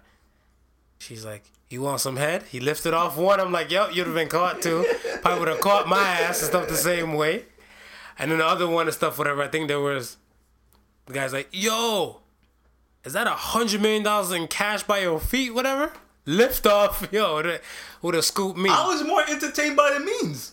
The memes made my day. I was more entertained by the memes. The memes made my day with it. The movie didn't make the cut for me. I think the thing that pissed me off about the Bird Box whole scenario stuff, besides the challenges and stuff, is that in ATL they had an official Bird Box mansion party. Who the fuck is gonna go to the club? Well, not even people went to the club blindfolded in this motherfucker to go dance. Motherfuckers are upset if somebody step on somebody's foot. And much as you got loud ass music playing, you're in dim light so you could barely see through the damn blindfold and stuff, but you wanna go dance in a party. Oh my gosh, people, how dumb could you get? It's like you get home and your boy be like, "Yo, how's the party?" I ain't seen nothing. I ain't seen nothing.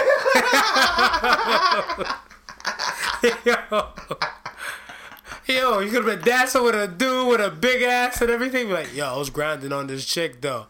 I know it's a chick. I know it's a chick. Once it smelled like a chick, this dudes that smell like chicks. Hey man, I ain't weird. I ain't gay. Be like, hey. I ain't saying nothing. And if you were, that's there's no judgment in the Bird Box party. Yeah, ain't no judgment in the Bird Box party. To each box his own. Yo, I don't know, man. It was too wild.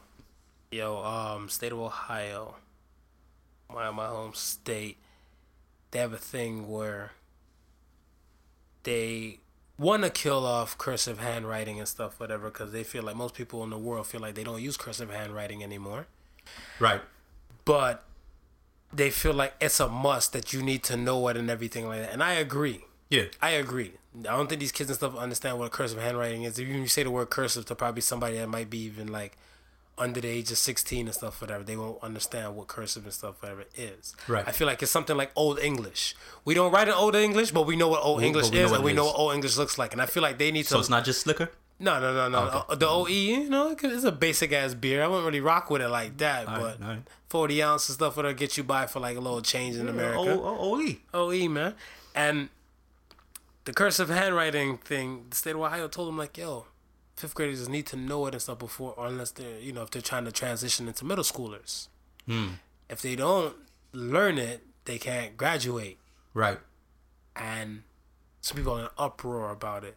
And I feel like they shouldn't be in an uproar if it's anything and stuff, whatever, as like a history lesson or a teaching point for kids in general. Right. Kids are supposed to be they're meant to learn. Adults are meant to learn and stuff as well, but kids, they're supposed to be more susceptible, like a sponge, to soak up a lot more. They said if you're gonna learn a language and stuff like that, it's better to learn it when you're a kid. Yeah. Because it's easier stuff to learn as a kid compared to when you're an adult. Because you have like a lot of more extra stuff in your brain that tends to block or hinder you from learning that much. How do you feel about that? You know, it's a weird one because as a kid, I learned how to write cursive. Right.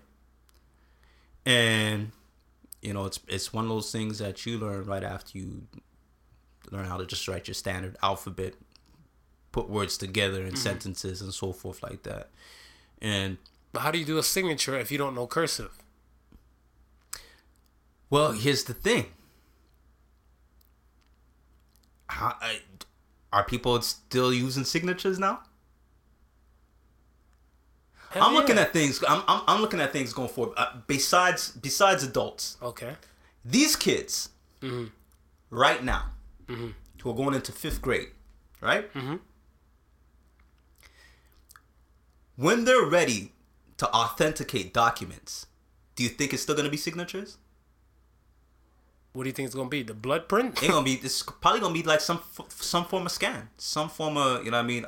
This is me, some form of identification, because look at it. But how do you identify that even on a passport? Something like a passport and stuff, whatever, much less whatever. You got a line for a signature and stuff, whatever, and that's embedded into like a lot of countries, this type of thing, right? Bro, when's the last time you flew? 3 years ago. After you signed that passport, right? Yeah. Okay.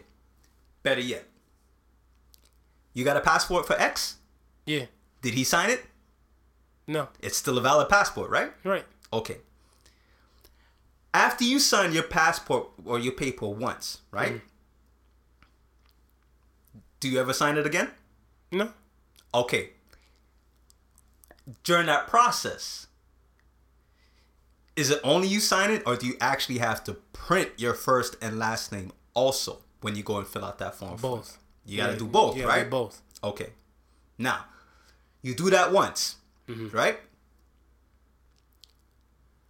You don't even fill out the little document forms in the airport now. Everything's all electronic. I know that. You understand? Yeah. So, what I'm saying, when these kids reach of age, you still think they're gonna be signing it? I don't think they're gonna be signing anything. Straight fingerprint. It's either gonna be straight. It's gonna be some form of scan, some eyeball scan, this, that. Your confirmation is no longer gonna be a signature. I get what you're saying. Right? They're passing all that because signatures can be forged. Right. Right? So they're looking at ways of what's the most secure thing possible. Right? Mm. Ain't nobody writing letters no more. No. If you're writing a note, you're printing the note.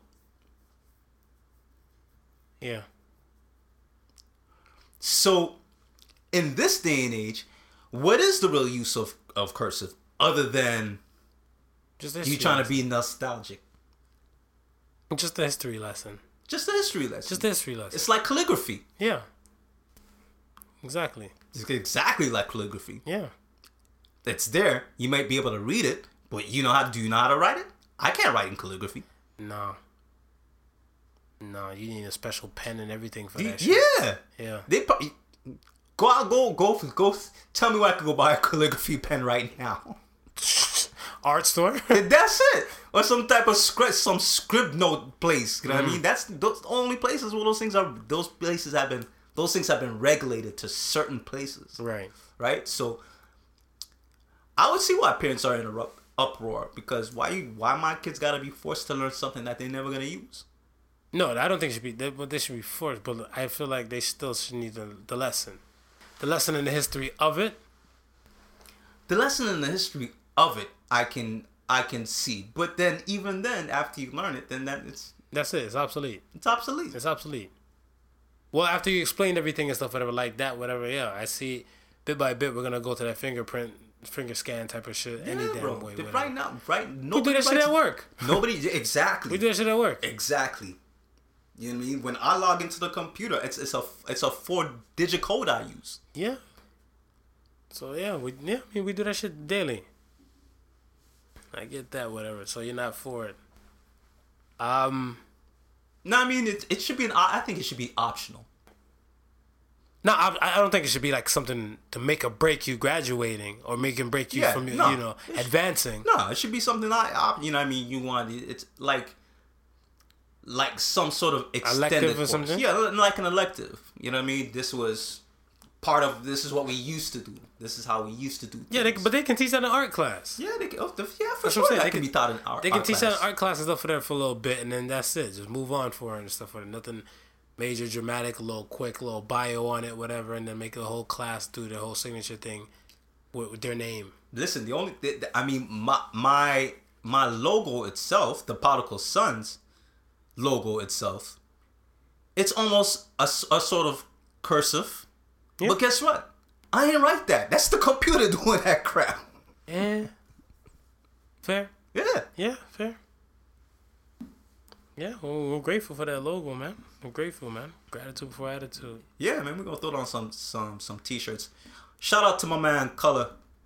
He just sent me a new sweater with a new logo that he's pushing called Rude Boy University. Mm. You understand? So if you graduated from the School of Hard Knocks, you might want to get yourself a Rude Boy University sweater after that. You understand? So Rude Boy. I'm going to throw some pictures up on the Particle Sons because, we support black businesses. And he's definitely doing his thing. Absolutely, man. He's definitely doing his thing. So, we show you what they look like. Absolutely. I understand. Let me ask you and stuff, whatever. I have an issue with people in the world not understanding gratitude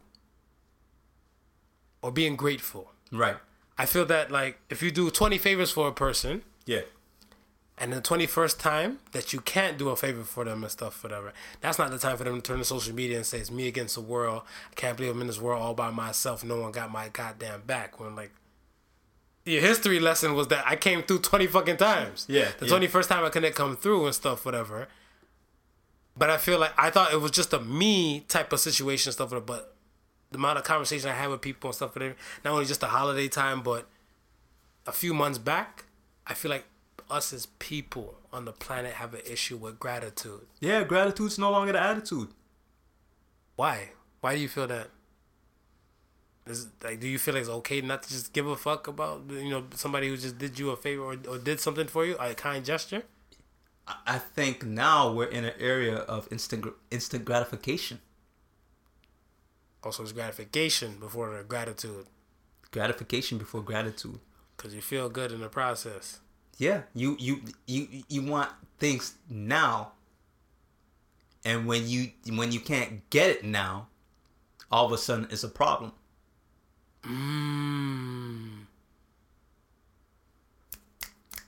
We're so trained of having everything at our fingertips. Yeah. That when we can't get something, all of a sudden now it's a problem. I see where you're coming from. Nobody want to wait for anything no more. No, man. Part of having gratitude is being able to be humble, being able to be patient, being able to understand certain things and see people ain't got no time for that. They got no time to be grateful. There's no time. People ain't got no time for gratitude. It's instant gratification. So what about those religious folk? Aren't they grateful that, they woke up and saw another day? That, they got a chance to go push their Cadillac or whatever the fuck? They're not grateful for some shit, whatever? Yeah. They're grateful they woke up and seen another day. And then a minute later, instant gratification from checking all their emails, IG, and Facebook. I know the gratification is heavy because I know, like, the likes and stuff in the comments, whatever. I realized that as a social experiment, I seen that to people. Like, people feel a type of way and stuff, whatever. I was out one day and stuff, whatever, hollering at a friend of mine and stuff, and there was a female friend and stuff there, and she was there, and she's like, "Yo, you didn't like one of my photos." I'm like, the fuck?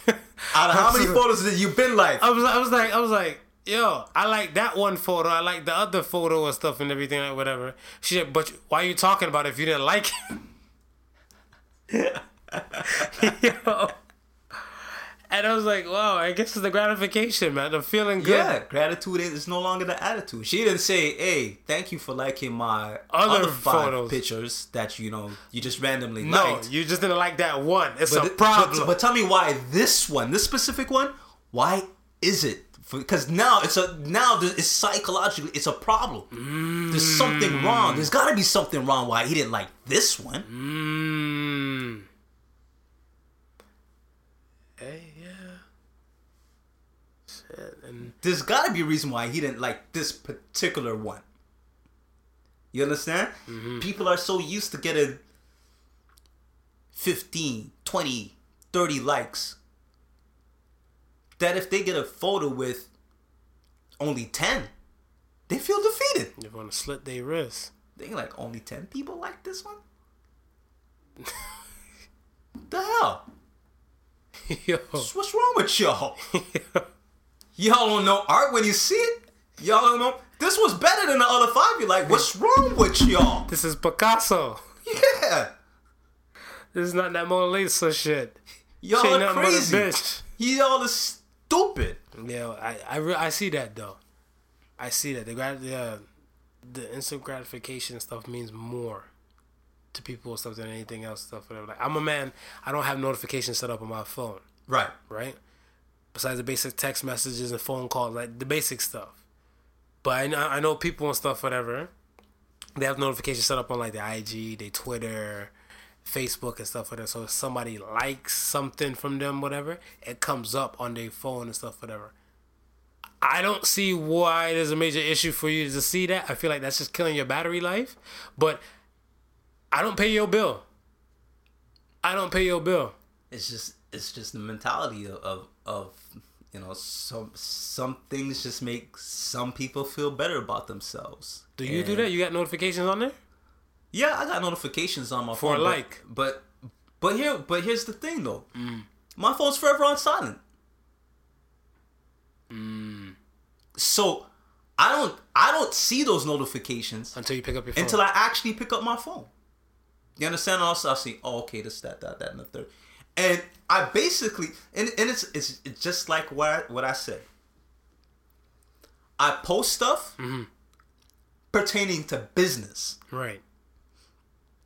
So when I'm looking for feedback, I'm looking for feedback on how the business is doing. Right. It's never anything personal about me. Facts. I know that's what I can agree. I can testify to that about you. You understand? Yeah. If I'm hashtagging anything, it's always in regards to business. If it's a photo of me, ain't no damn hashtag. This is a photo of me. Hey. You don't got a whole quote? No, I ain't got no nothing, no this, no that. I'm gonna start spicing up my IG and stuff. I get told by a lot of people and stuff, whatever. Your IG is all about your business side and stuff, whatever. Like, they want to see more of my little man, more of my family, more of me posting things and stuff like that, whatever. And then I'm like, I'm gonna start spicing some Hoe Quotes, whatever, you know? Yeah. I'm gonna be like on the beach covered in sand and stuff, whatever, like, you know, about my nipples and my crotch. And I'm gonna say some shit like, the guiding light from God will get me by through this day. Some shit like that. Cause yo, these girls, they be killing it. Some stupid ass shit. They be killing it with these Hoe Quotes. I call them Hoe Quotes. Yo, there was one with this chick. She had an ass shot. I showed my wife. She had an ass shot with her and her thong, bikini. Regular woman ass and stuff. Nothing, you know, store bought, nothing hyped up, no super curvature, just regular to me, right? Yeah. And it's just a shot of her backside and side of her face. And the paragraph that followed this thing, it wasn't even like, you know, check out these buns. It was a quote.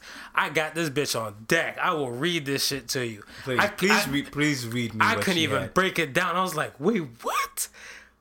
Here it go right here. So baby girl said this.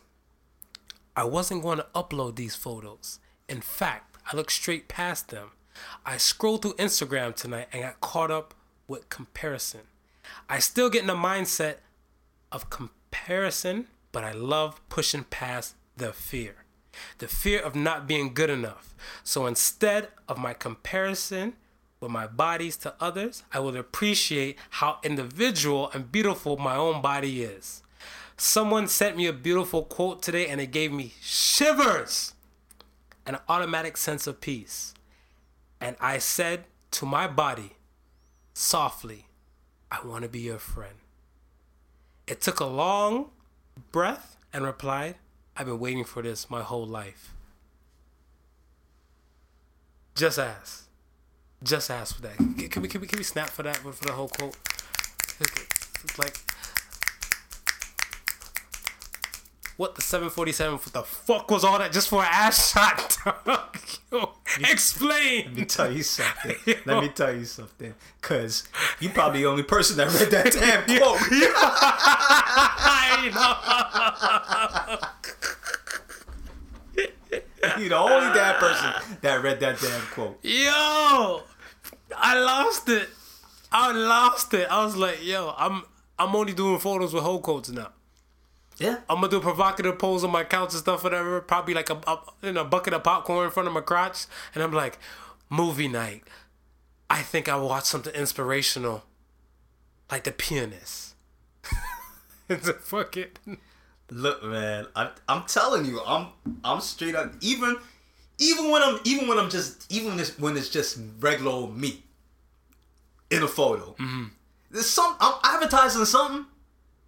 Yeah. It's either a black heart, it's either a DZ design bracelet. Mm-hmm.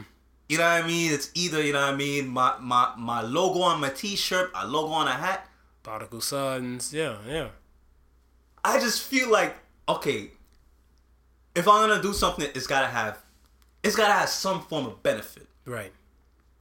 I'm not trying to I ain't trying to hold myself out. Shit, you better start. I'm about to be out here holding it up. Quote. I'm gonna be out here hoe quoting it up, whatever. Quote. Stay tuned, y'all. Hoe quote. Y'all gonna see on Sofa. You gonna see it out here. Hoe quote. Hoe quote. Hoe quote. Hoe quote. Let me just say, we're at the question period and the question time. No question mark. Dirtbag session. Ready for this? Ready. So this one, I'm ready. This one I hit the people off with and stuff for them for the beginning of the new year, and it kind of set a few people off in their frenzy and stuff whatever. Because I guess like more and more people, more and more followers are coming in and stuff whatever. Thanks, shout, of course, to the Prodigal Sons, and I'm gonna repost this on the Prodigal Sons as well. And the question I asked, I said, would you end the life of your best friend, or end the life of 50 random people?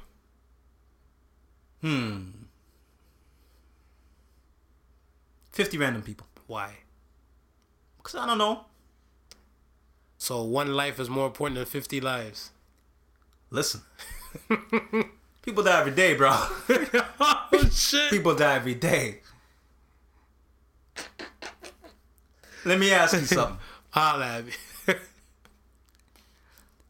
Out of the probably 1,000 people who died today, did you cry for anyone? I cried for Argentina when Vita told me to. All right. But no, I agree with you.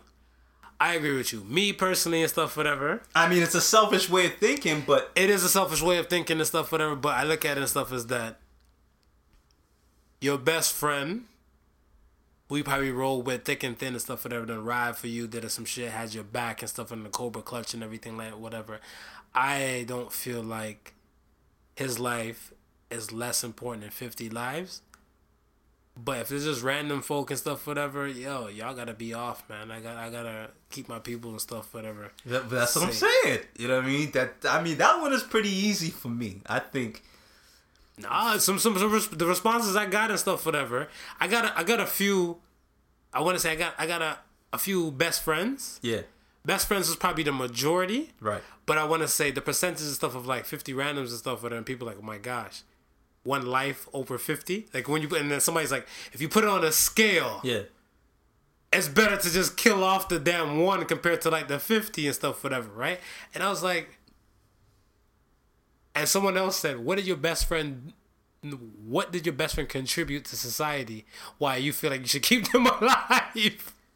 And I was like, yo, if your best friend just out there playing 2K with you, that ain't shit. But this is the thing though, because you don't know what the random 50 has done. Fair.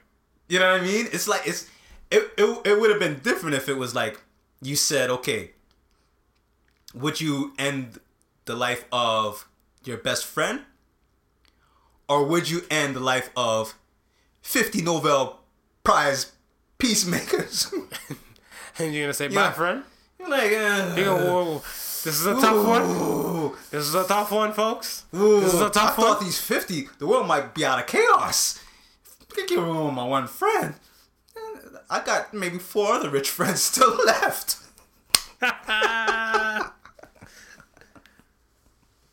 Okay, yeah. So I guess we both agree, man. Yo, we gotta save the best friend when I killed the 50. Kill the 50, man. Should have some murderer. Blood is on our shoulders. Hey, out of sight, out of mind, man. Fucking dirtbag.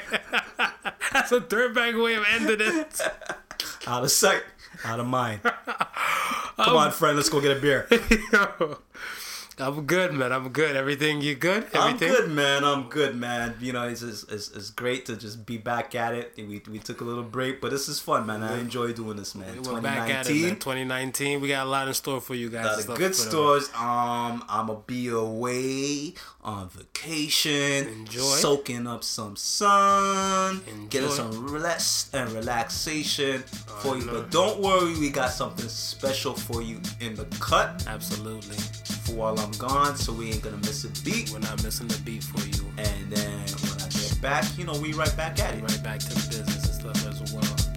Again, thank you for listening to the Particle Sons. Remember, the difference between stupidity and genius is that genius has its limits. Peace. Happy New Year. Peace.